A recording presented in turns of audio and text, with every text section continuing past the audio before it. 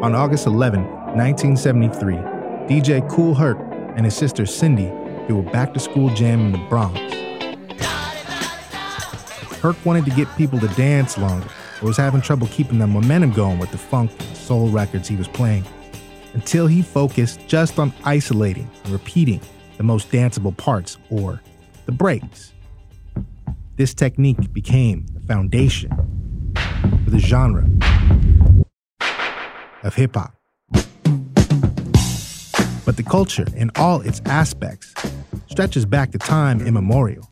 From the powerful sound systems of the Jamaican scene that Herc knew from his youth, to the West African oral tradition of the griot. That 1973 back-to-school jam at 1520 Sedgwick represents a point in a continuum of brilliance that extends back to the continent, a mastery of expressive technologies, audio, linguistic, artistic, that has since touched every corner of our world and evolved into one of the most significant cultural forces today.